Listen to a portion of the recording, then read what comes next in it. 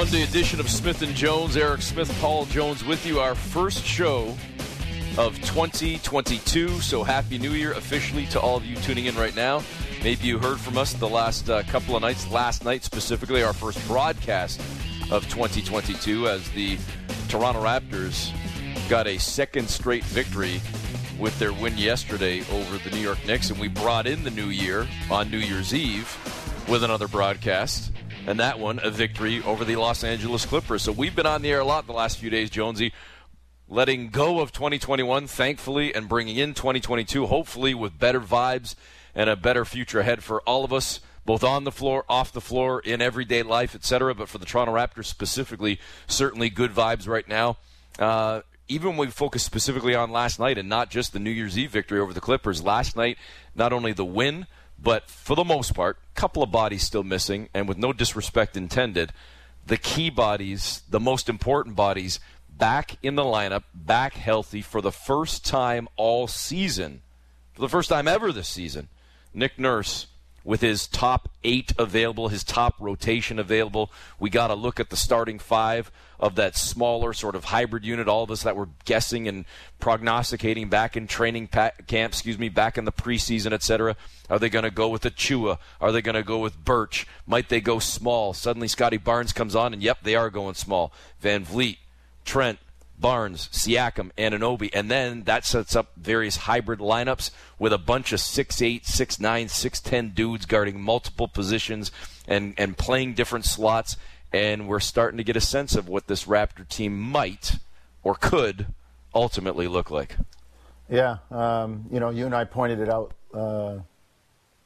yesterday afternoon. At one point, they had on the floor, and I think Nick talked about it in his newser. They had at the start of the second quarter, they had like Boucher, Barnes, Achua, Anunoby, and I think Mihailovic was the other guy on the floor, and every guy was between 6'8" and 6'10", and they were really difficult. They didn't really have a point guard. It was at a time when Fred was resting.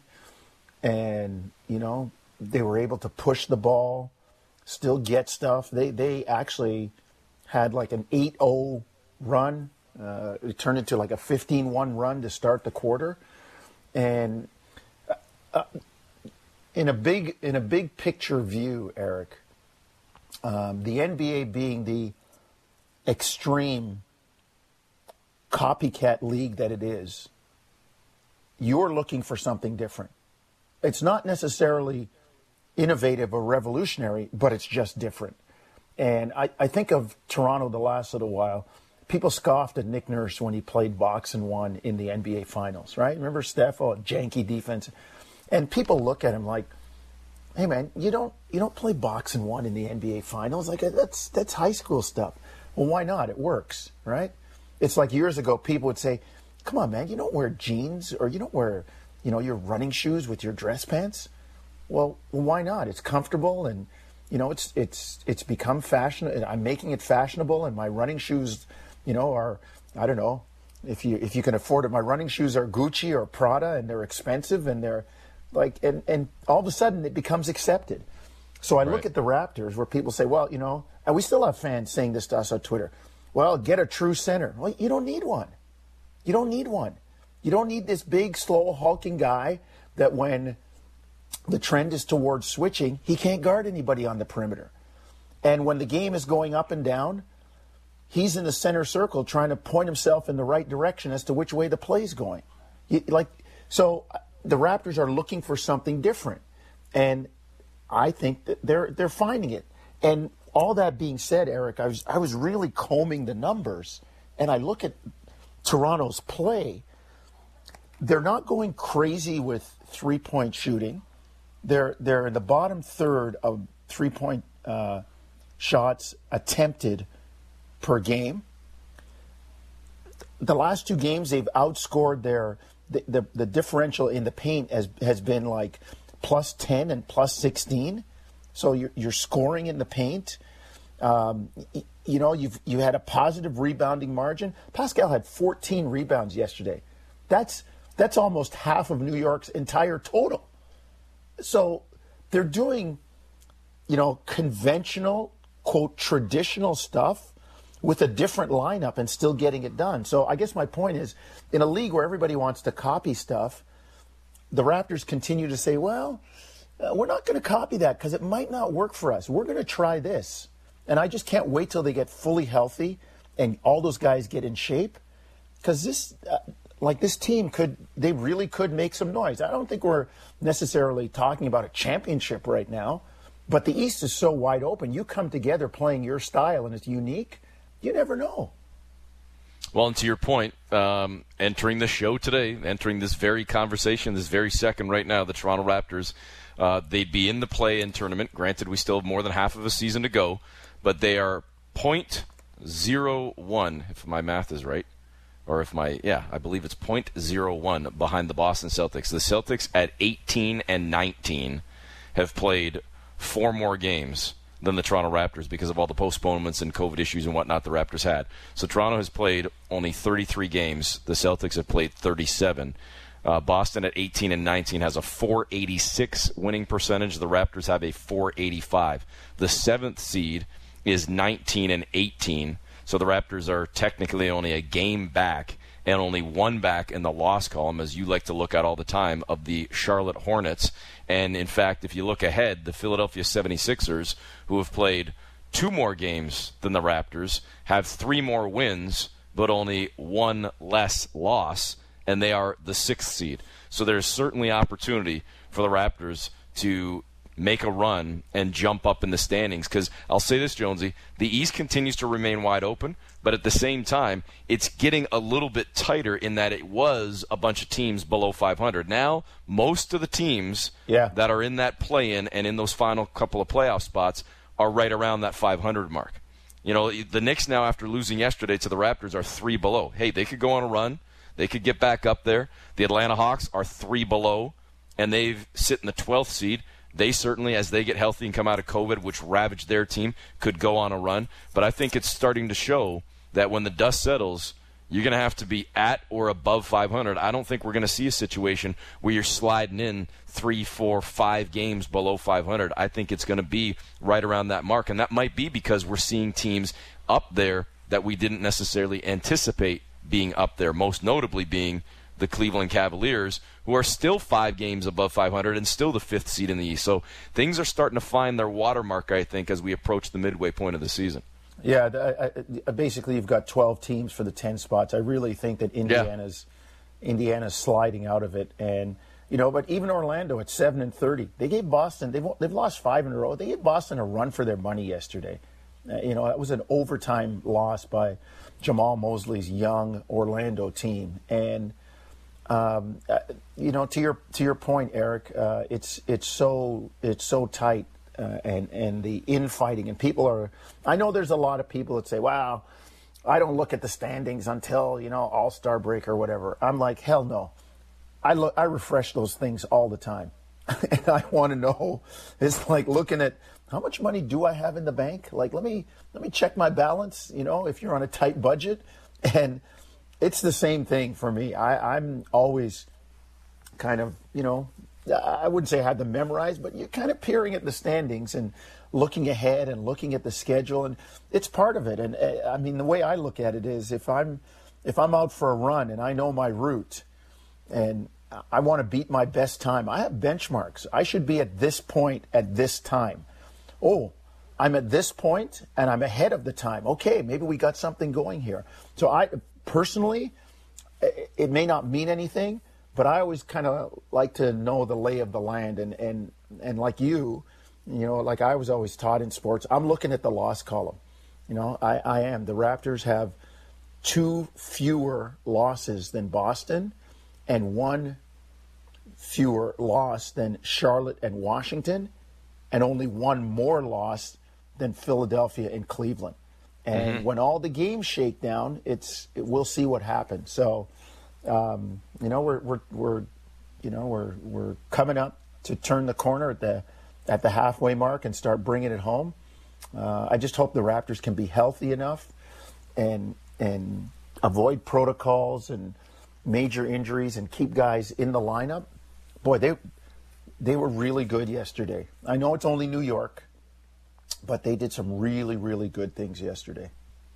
Well, and here's the other thing, too, before we go on to yesterday specifically, just to kind of finish the point on the Raptors and getting healthy and their record and where they could hopefully end up being, let's say, when the dust settles in a week, let alone 2 weeks, let alone the end of this month. There is a winnable ball game coming up in their next one on Tuesday. That's not to say that they will win. Got to go out there and play.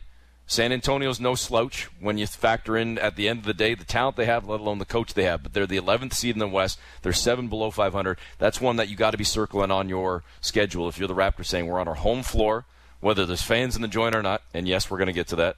That's a game that we need to get and a chance to get to 500. But after that, Jonesy, Milwaukee, Utah, Phoenix, 3 of their next 4, with a game against the Pelicans sandwiched in between the Jazz and the Suns. So if you don't take care of business, I'm not saying that those are all automatically going to be losses. The Raptors have proven they can hang and they can fight with some of the best in the league. But that 3 out of 4 against the Bucks, Jazz, and Suns, that is a tough stretch. And, oh, yeah, by the way, coming up later on this month, another game against the Bucks. You've got a game against the Heat. You're going to Dallas.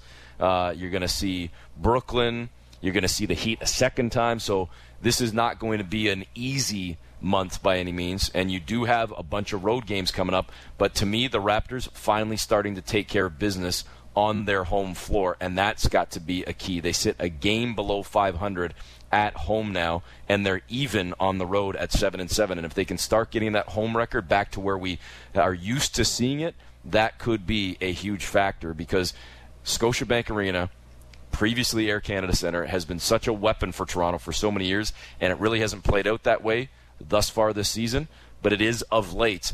And maybe that's where we segue, Jonesy, into yesterday and into the previous game against the Clippers.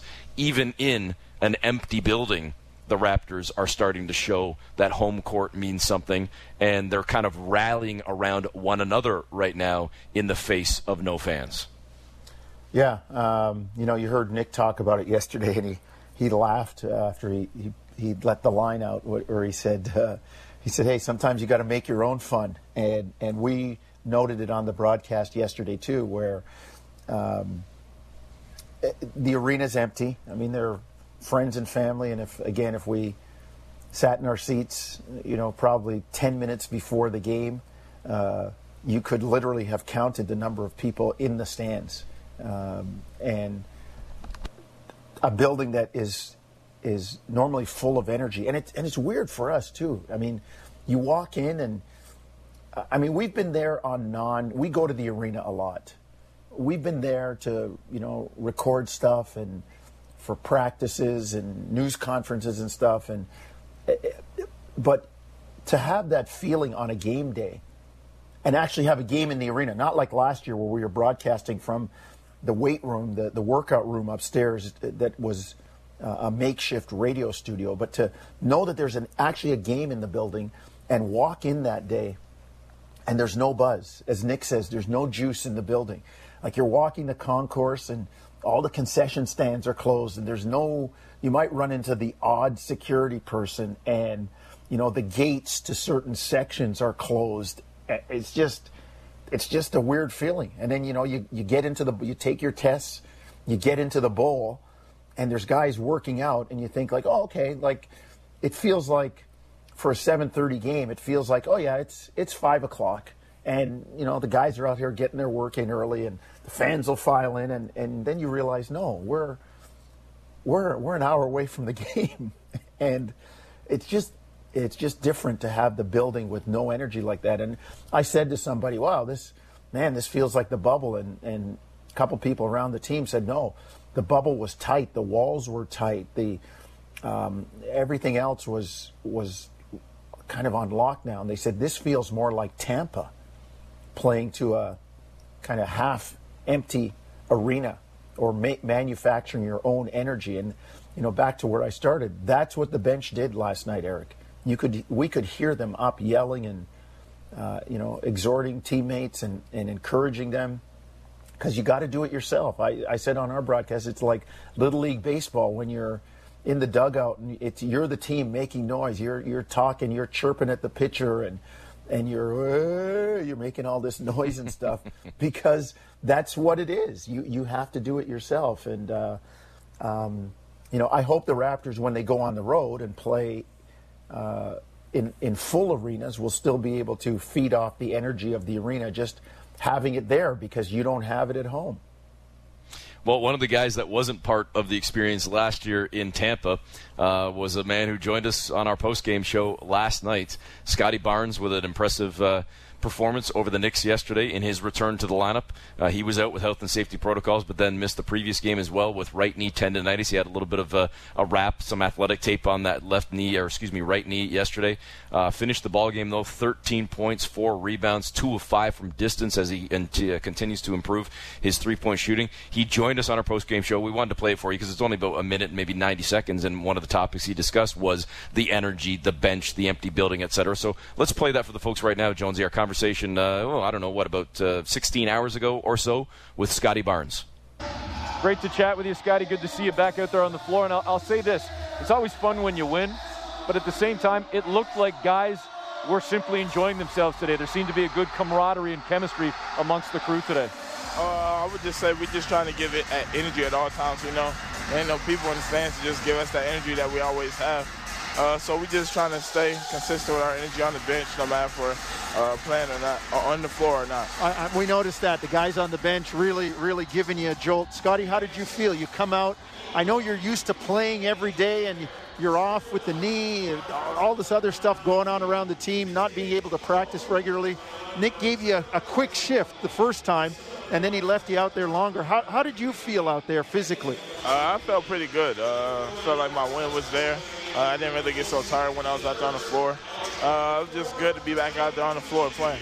Scotty, you guys a game below 500 now, chance to get back to 500 on Tuesday. Finally healthy now as well, for the most part. It seems like you've got pretty much the full complement of guys. What do you make of this sort of unofficial second half here, the calendar flip and the run that you guys might be able to go on? We just got to lock in and stick to the keys every single game. I think that's what's really just going to do it for us trying to stay together, just keep building on what we got. Appreciate the time, Scotty. Thanks for joining us today. Appreciate it. There's Scotty Barnes. We got our conversation after the victory for the Raptors yesterday afternoon, I suppose, over the New York Knicks, the rare afternoon tip-off for Toronto. I love those 3 o'clock, 3:30 tip-offs, even going back into the day, Jonesy, with those 1 o'clock tips as well. Home in time for dinner last night and a little Sunday night football. We'll talk football later on in the show as well. But again, Barnes yesterday, 13 points and 4 rebounds. But not to be forgotten or to not be talked about, at least 2 other big performances yesterday. Again, the team overall solid in the win. Chris Boucher off the bench with 12. OG Anunoby with 14. They all came in the first quarter, though, and he kind of struggled the rest of the afternoon. But you mentioned earlier, Pascal Siakam, 14 rebounds, adding 7 assists, 20 points in the ballgame as well, had a couple of steals as well. But Fred VanVleet, back-to-back 30-plus for the first time in his career. First time a Raptor has done it in almost a year. 35 points, 5 assists, 5 rebounds. I said it on the broadcast, #NBA All-Star. Freddie, 11 of 17 from the floor, was outstanding against New York, equaling the performance on New Year's Eve against the Clips. Yeah, he was really good. The thing is, it sounds crazy and it's the obvious, but he's getting help now. There are healthy bodies back, and now other teams have to start. They can't just key on Fred. Pascal was, again, I thought he was terrific yesterday. Scotty's back. He knocks in a couple of threes yesterday. There's other people to help Fred out, and Fred's game isn't changing. He's steady. He's good with the ball. He makes plays. We've seen over the last 3-4 years how he's increased the range and the confidence on his three-point shot. I mean, the last 2 games, he's had 14 assists and 1 turnover. 1 turnover in the last 2 games compared to 14 assists with the amount of time he's on the floor, handling the ball, the responsibilities for running the offense. So, yeah, Eric, and that's what I've said. Fred's if the team wins enough, Fred's going to be voted in by the coaches. And to me, that's almost Well, not almost. It is better than the popularity contest that is fan voting. They always say the All-Star game is for the fans. Okay, so let them vote. And they finally, listen to what we were talking about 15, 20 years ago about making weighting the votes. Like, the fans worth so much, just not a popularity contest. But it still boils down to that. And the Raptors are rarely going to get that. Was Vince the last guy that got voted in, the top vote getter from Canada? Maybe the only guy. And so when you get picked by the coaches, that to me says that they know who's giving it to people every night. They know who they have to game plan for and who they have to stop. So, Fred's been terrific. He has been all year. It's just a matter of the team wins enough to get him into the All-Star game. And I feel the same about Pascal, too. Yeah. Yeah. Listen, I mean, we said it a couple times on the show. In fact, we were talking about it, banging that drum a couple weeks ago. His numbers right now are right in line with, if not better than, his All-Star season. And I think that's where – here's my take on this. And Jonesy, I'll be the first to admit if I'm wrong because we're, about a month away from it, roughly. I think Fred's going to get in, barring, a major dip, knock on wood. I think Fred's going to get in. I think the record will ultimately maybe bite Pascal more because I don't know if you'll get two guys in if you're just above 500 or at 500 or a couple or a few below. You know what I'm saying? But I think you can get one. And here's my case with this as well. The thing that could ultimately bite Pascal is there's a lot more competition, in my humble opinion. Look at or think about the point guard position specifically in the Eastern Conference. And I'm not going to go through every single team here. But as good as Lonzo Ball has played, I think the Bulls are probably going to have Zach LaVine and DeMar DeRozan there. I don't know if they're getting 3 All-Stars. Brooklyn has been without Kyrie Irving. I don't think there's a point guard there of an All-Star caliber. Milwaukee, yes. Miami, Kyle Lowry's had a good year. Has he had an All-Star year? It's debatable. He's been good. I don't know that the coaches are putting Darius Garland in from Cleveland. Philadelphia, Charlotte with LaMelo Ball, maybe. Washington, Boston, New York, maybe Atlanta, even though they're in the 12th seed right now with Trae Young. Point being, I don't think there's a ton of competition right now for elite all-star level point guards who also happen to be, arguably, the best or the most important players on their respective teams. And that's, to me, where Fred VanVleet slides in. Because if he's not the most important, he's right in line with 1A, 1B with Pascal Siakam. And he's had to carry the load a lot this year as Pascal was trying to make his way back into the lineup. There's a lot of other good guards. As I say, let's use Lonzo Ball as a prime example. Having a solid year on the number 1 seed, the Chicago Bulls. But he's got 2 other dudes beside him in DeMar DeRozan and Zach LaVine that are playing at all-star level. I'm not sure that Freddie's got that and certainly doesn't have the same type of team that Chicago's gone out to proven to be thus far.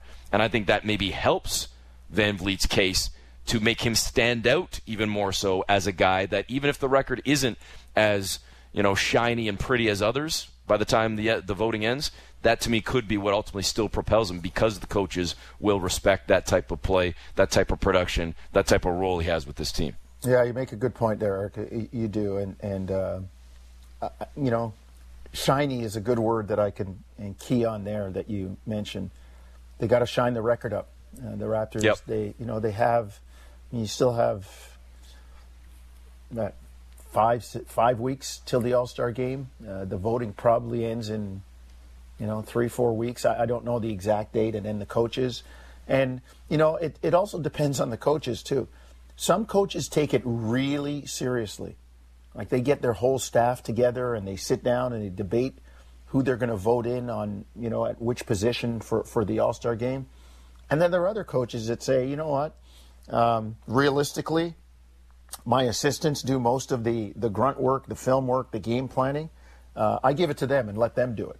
And I'm not saying the assistants don't take it seriously, but they're not the head coach. So it'll be interesting to see what happens when it's all said and done. But if the Raptors can shine that record up, I think it augurs really, really well for Fred.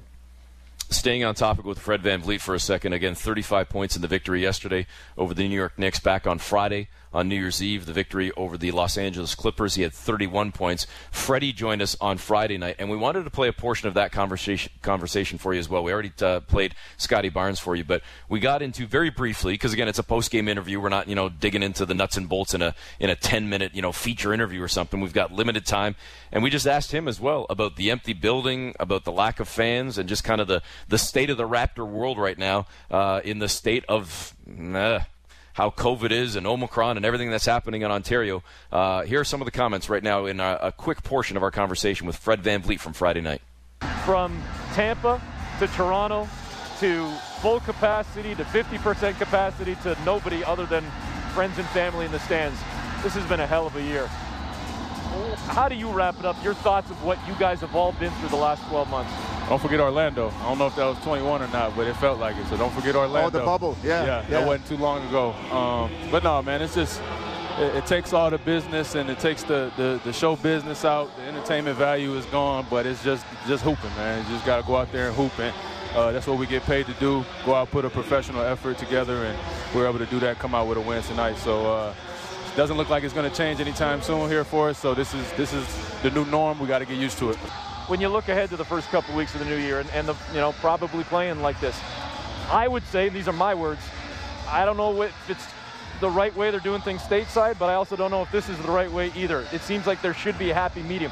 How do you guys navigate through that, knowing that you are part of the Raptors and this is the way it is in this, and you're going to have to go in and out of full buildings to empty buildings and try and find your way through this on a personal and professional level? Well, the only thing I do know is that we don't know anything at all. That's all of us together. Yeah. So we're here in it. Let's use it to our advantage. We're going to be super optimistic. We're going to have a positive attitude about it. And we don't make those decisions. I'm not a politician or a healthcare professional. My job is to go out here and win basketball games, and that's what we're focused on. So that's the best we can do. It's a good answer, great answer from Fred VanVleet, Jonesy, because, as much as we talk about it and everybody has an opinion, at the end of the day, we aren't the experts. Speaking of which, by the way, there is a press conference scheduled for the top of the hour, scheduled for 10 o'clock originally, moved to 11 o'clock. I'm sure it'll probably end up going at about 11:30, but I digress. We will pass information along to folks on our show as it becomes available, as we are awaiting what many people are speculating could be potentially us being scaled back into more lockdowns, whether it be with restaurants or bars, and awaiting what might happen with school. There's some rumblings about closures coming, maybe 2 weeks of either full closure or online for the next couple of weeks. So lots happening. But as it relates to the Raptors specifically, Jonesy, it's got to be weird for these guys to – listen, I'm texting with a guy who was in the building yesterday in Buffalo as the Bills are clinching a playoff spot in front of 70,000 people, albeit outside, yes, but in front of 70,000 people 90 minutes down the road, and we're broadcasting a game in an empty arena. And as I said to Freddie, my own political soapbox for 5 seconds is, I don't think what's happening stateside is correct, but I'm not sure what's happening here in this province is correct either. And to me, as I said, I feel like there should be some sort of happy medium, but I don't really even know what that is. So that's my my take, my expert analysis is basically, like Fred said, I don't know. Yeah, nobody knows, as he said, and we just wait. I just hope common sense prevails with the decision making from the people up top. That's all I can, that's all I can default to. Everybody likes to look at numbers and all this stuff. Like, look at the science and then combine it with some common sense. And I'm going to jump on my soapbox. You want to keep people safe. You don't want this thing to spread. You can't treat it frivolously.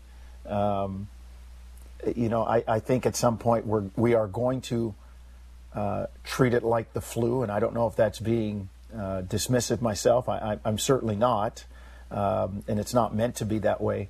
But at the same time, I don't know how we have, a number of people that we can count in the arena yesterday with only friends and family, yet, we pack 600 kids into a school, put 60 on a bus, sitting sometimes 3 to a seat.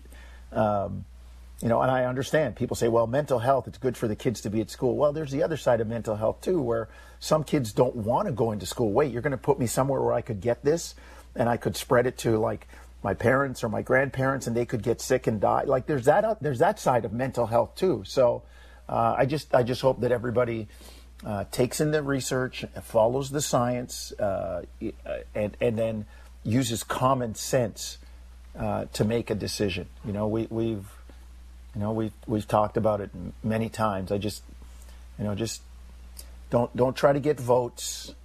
Don't listen to your high-powered friends that have influence in the election. Just do what's best for the greater good. That's all I'm hoping that happens. And I'll say this before we step aside for a minute here, Jonesy. From a Raptor-specific standpoint, as it relates to the team and the lack of fans and basically the empty arena right now, as frustrating as that might be, and as I'm trying to find a better word than as bad as it might look, even though it's the safe or arguably smart thing to do, I have to assume, and I've heard this from one person, I haven't heard it from multiple, and the only reason I haven't heard it from multiple is because I haven't talked to multiple people, because our interactions are nil, if not extremely limited now, because of all the protocols and restrictions and whatnot. But I've heard from at least one person and heard rumblings otherwise too, that as tough as it is, as frustrating as it is, certain players, I won't say all, certain players and the organization in general would take this over Tampa. The weather might have been good in Tampa, but it was, as you noted earlier, it was an arena that wasn't full. It was a lot of fans that were cheering for the other team, not necessarily for the Raptors. It was a makeshift practice facility in a hotel ballroom, or in multiple hotel ballrooms kind of attached together to give the Raptors two full-size courts, I believe. It was, the weather might have been nice, but it was living out of a condo or some short-term rental property. Some guys did or didn't have family and or close friends. Now, you're going on the road still, but you're at home. You can go home to your wife, your partner, your kids, your friends, your 5,000 square foot home, your waterfront condo, your own car, your practice facility, your multi-million-dollar practice facility, the friendly confines of your home arena and your home locker room and everything about it. The only thing missing, with due respect, they're important, the only thing missing is the fans. Everything else is the comfort of home. And from an organizational standpoint, the cost alone says we might be not making money by having no fans, but we're not losing money by throwing out millions of dollars for said condos, short-term rental properties, hotel ballrooms turned into practice facilities, transforming and moving an organization to a completely different country and city for an entire year. So from the cost standpoint alone, they'll take this. Yeah. It's home. It's their, it's where they, it's where they are. It's where the franchise lives. So I just hope that we can at some point curb this thing to the point where the Raptors have, again, a level playing field with their fans being able to be in the arena and give them the energy that they deserve or they need to win games, and make it difficult for the opponents. I know we got a break, Eric, but all that stuff in the bubble, we look back in retrospect and see, well, that was like playing in the schoolyard, and there was no hostile environments, and of course guys played better, and all of those things change the game. They're external factors, and people say, well, it doesn't change the game. It does. It does. People, the fans impact the game. They impact the referees. The noise, all of that stuff. I mean, for the people that couldn't see it yesterday, you and I are in some arenas around the NBA where we get to stand up to do the games because of where we're perched. We sit second row courtside at Scotiabank Arena. There was nobody behind us. We did the game like, we looked like the football crew. We looked like a national TV football crew, standing up, doing the game, jackets open, ties down. And again, that happens because there's no fans in the stands. All right. We mentioned a little bit earlier the Chicago Bulls briefly in our chat about the Toronto Raptors. The number one seed in the Eastern Conference. The Bulls have won 7 in a row. We will talk about Chicago and also a pretty interesting personal story as well from Casey Johnson, longtime Bulls writer and now Bulls broadcaster as well from NBC Sports Chicago. He's up next on Smith and Jones.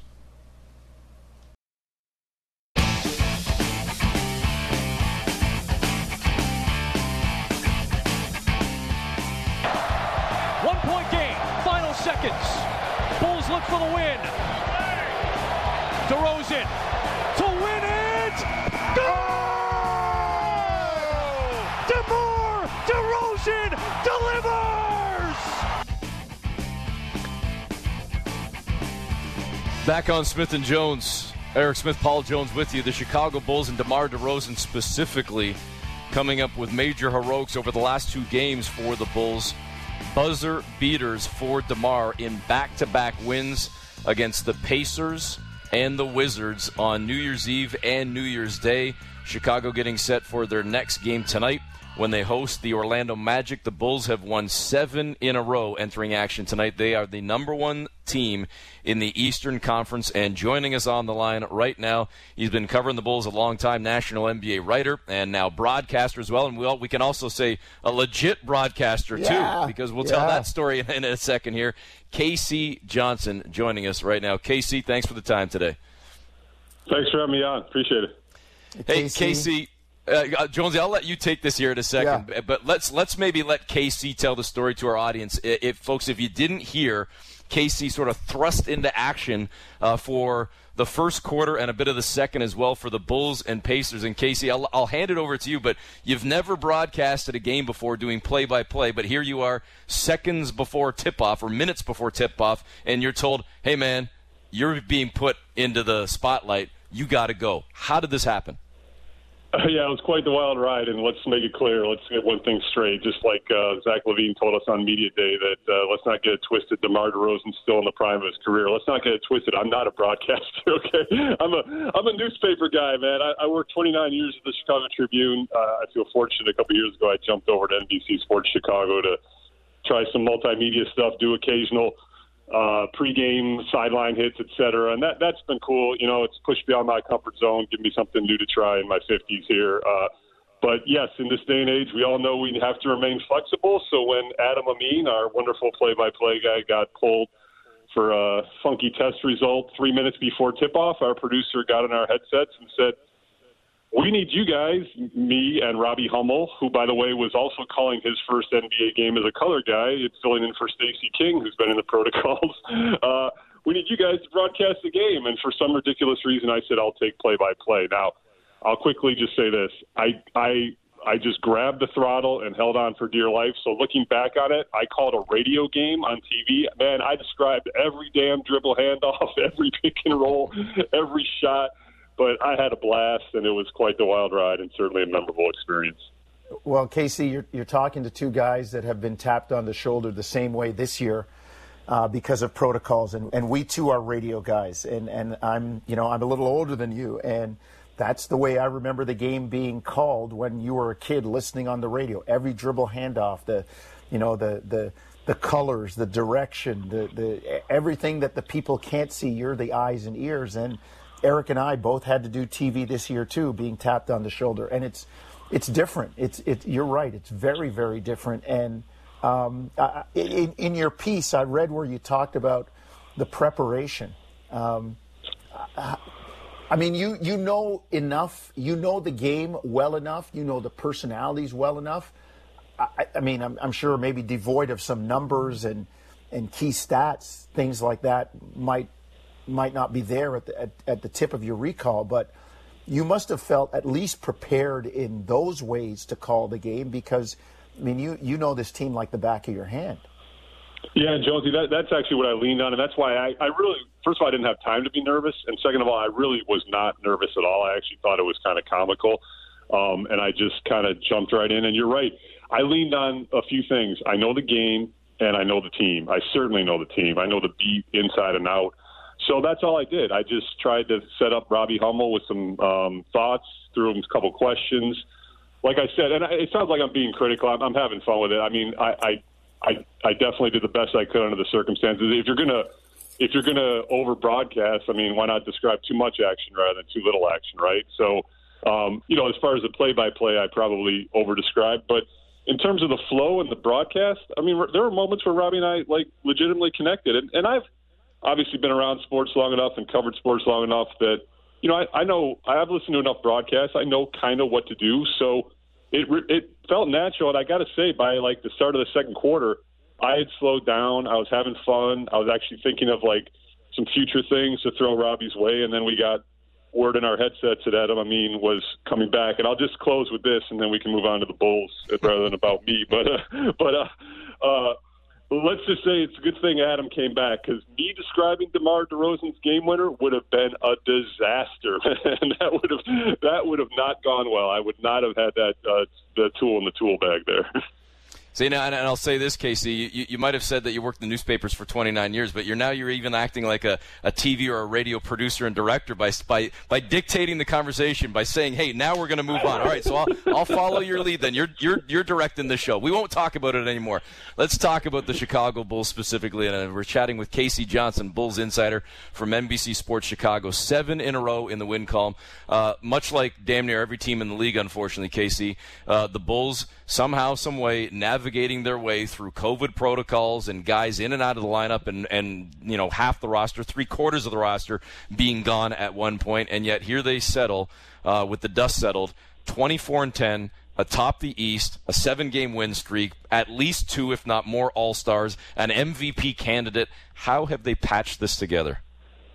Yeah, it's a pretty remarkable story. To me, it's probably the biggest story in the NBA, and it's just remarkable how seamlessly all these different parts have come together. And you got to give a lot of credit to Arturas Karnisovas and Mark Eversley, who I know your listeners know quite well from his time up in Toronto. I mean, they just identified pieces that fit really well together. And I think the common theme is just it's a lot of people that have maybe achieved individual successes to a certain extent, but other than DeMar and obviously Alex Caruso, who played a role on that Lakers championship team in the bubble, have never really got to the mountaintop. You got a lot of guys who have an underdog mentality. And also another common theme amongst all these guys is a really high basketball IQ. I mean, you look at a guy like Lonzo Ball, he's got a fantastic basketball IQ. DeMar is just so poised and so great under pressure. So it's really, I've been, as you mentioned, covering the team a long time. It's reminding me a little bit of that 10-11 season, when that team kind of came out of nowhere and won 62 games in Tom Thibodeau's first year and Derrick Rose's MVP year. You've got star quality players like that team did in Rose and Deng and Noah, in Vucevic, Levine, and DeRozan. And then you just got a nice collection of players that play their roles at MVP level. I mean, you're getting contributions all the way down to the 15th guy because they've had so many players in the protocols, and including the head coach. I mean, Billy Donovan's gone in now for 5 games, and Chris Fleming slides over, and they go 5-0. It's really a remarkable story, and all credit goes to the players and the coaches and the management figures. Why don't I won't use the broad stroke brush and paint all of us in the media, but why don't people in the media believe what their eyes are telling them? The old line from the tuna from Bill Parcells, you are what your record says you are. The Bulls are a good team. And, we're hearing we're looking at MVP ladders and, here's my top 5 for MVP. And I ain't hearing DeMar DeRozan. And to me, I'm old fashioned. One of the criteria is the team's record. Being the best or one of the best players on a winning team, to me, matters more than a guy who's putting up ridiculous number for a team who's in 7th or 8th place. And people go, well, look at his numbers. He's got to be the best player. Hey, man, if he was the best player, his team would be winning more. And I don't care who's around him. And so I look at this chatter about MVP. Granted, we're not quite, almost halfway through the year. And nobody's mentioning DeMar. And to me, if he's not in the top 2 or 3, there's something wrong with your ballot right now. Yeah, and I'm with you. I place a lot of emphasis on team record. And, I mean, if you look at the stats, I mean, he's got those too, Jones. I mean, he's 5th in the league in scoring. He's 1st in the league in fourth quarter scoring. Those back-to-back buzzer beater, 3-point game winners are just ridiculous. And, as you guys mentioned, right now they're sitting atop the East. So he's clearly going to be an all-star again. He's headed toward an all-NBA season. And, at this rate, there are a lot of fantastic seasons going on around the league between Curry and Durant and Giannis and Jokic. And you got to look at Phoenix and Chris Paul. But he's putting himself in that conversation. Yeah, no, and he's putting himself in that conversation. I don't think he'll win it, but I agree with you. I mean, he's certainly got to be on a lot of ballots by season's end. Casey, I know this is kind of beating the dead horse here, but I'm going to ask the question anyways, or at least bring up the topic. It's revisionist history to some degree, but yet I'm sure you and a lot of us were also talking about this in the offseason. What were the Lakers thinking? Not bringing back Alex Caruso, let alone making more of a run at DeMar DeRozan, who clearly would have loved to have put on a Lakers jersey. I mean, the fact that both of those guys happen to be in a Bulls uniform right now, kudos to Chicago and great for the Chicago fans. But, man, both of those guys would look so good for the Lakers right now, and it looks like such a swing and a miss, or not even a swing, just a miss for the Lakers organization. Yeah, I mean, the scuttlebutt around the league and the people you talk to around the league, I mean, they clearly, pivoted to Russell and made that decision to target Westbrook. And I can't speak to their books and their tax implications, although I've heard that the Caruso signing would have created some tax headaches. So I don't cover that team. I can't speak to that, but you're absolutely right. I mean, the word around the league was that DeRozan was very close with the Lakers, and then, Caruso was always a LeBron James favorite. And look, what LeBron James wants, he usually gets. So, you're right. This league is about opportunity. You guys know that. And I'm going to go back to Arturas Karnisovas and Mark Eversley when they made the decision to move on from Jim Boylan, not this past offseason, but the offseason prior. They went through the process and interviewed 10 assistant coaches, and then Billy Donovan, unexpectedly lands on the market when he and Oklahoma City decide to part ways. And, Arturas and Eversley are on a plane to Florida within, 24, 36 hours and beating on Donovan's door. And that marriage has been seamless and fruitful. So, this is a management team that when they see opportunity, you can throw the Vucevic trade in there too. They aggressively pursue it. You can't fully judge all their moves yet. You got to see how it plays out. But one thing that you can judge is when they see an opportunity, they pursue it. They're aggressive and they get it done. And I would put Caruso and DeRozan in those categories as well.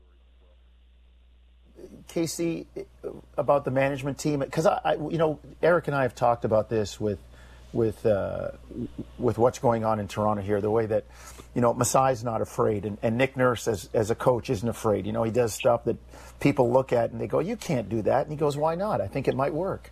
And then when it works, we cite the Bucks and won in the NBA Finals. Like, you don't do that. Well, yes, you do. And they won. And now we're seeing it all over the league, people playing these defenses.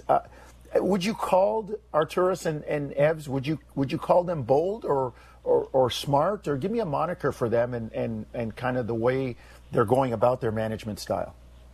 Yeah, I think I was confident just because they both have, been involved in different organizations and been in a lot of important roles, but never in these roles. And it almost feels guys like they just were inevitably heading towards these positions and this partnership, and here they are. And they're just, I don't know either of them well. I never met Mark Eversley when the Bulls hired him. I knew a lot of people, including you guys, that did know him and had met him and spoke very highly of him.